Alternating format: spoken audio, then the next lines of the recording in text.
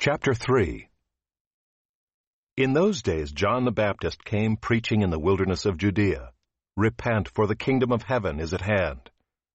For this is he who was spoken of by the prophet Isaiah when he said, "The voice of one crying in the wilderness, Prepare the way of the Lord, make his paths straight." Now John wore a garment of camel's hair and a leather belt around his waist, and his food was locusts and wild honey.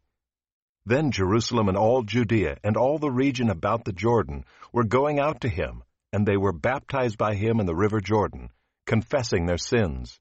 But when he saw many of the Pharisees and Sadducees coming to his baptism, he said to them, "You brood of vipers! Who warned you to flee from the wrath to come? Bear fruit in keeping with repentance, and do not presume to say to yourselves, 'We have Abraham as our father.'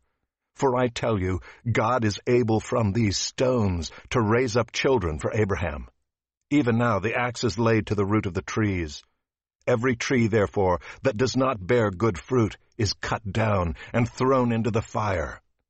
I baptize you with water for repentance, but he who is coming after me is mightier than I, whose sandals I am not worthy to carry. He will baptize you with the Holy Spirit and fire. His winnowing fork is in his hand, and he will clear his threshing floor and gather his wheat into the barn.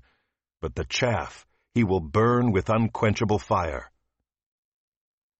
Then Jesus came from Galilee to the Jordan to John, to be baptized by him. John would have prevented him, saying, "I need to be baptized by you, and do you come to me?" But Jesus answered him, "Let it be so now, for thus it is fitting for us to fulfill all righteousness." Then he consented. And when Jesus was baptized, immediately he went up from the water, and behold, the heavens were opened to him. And he saw the Spirit of God descending like a dove, and coming to rest on him.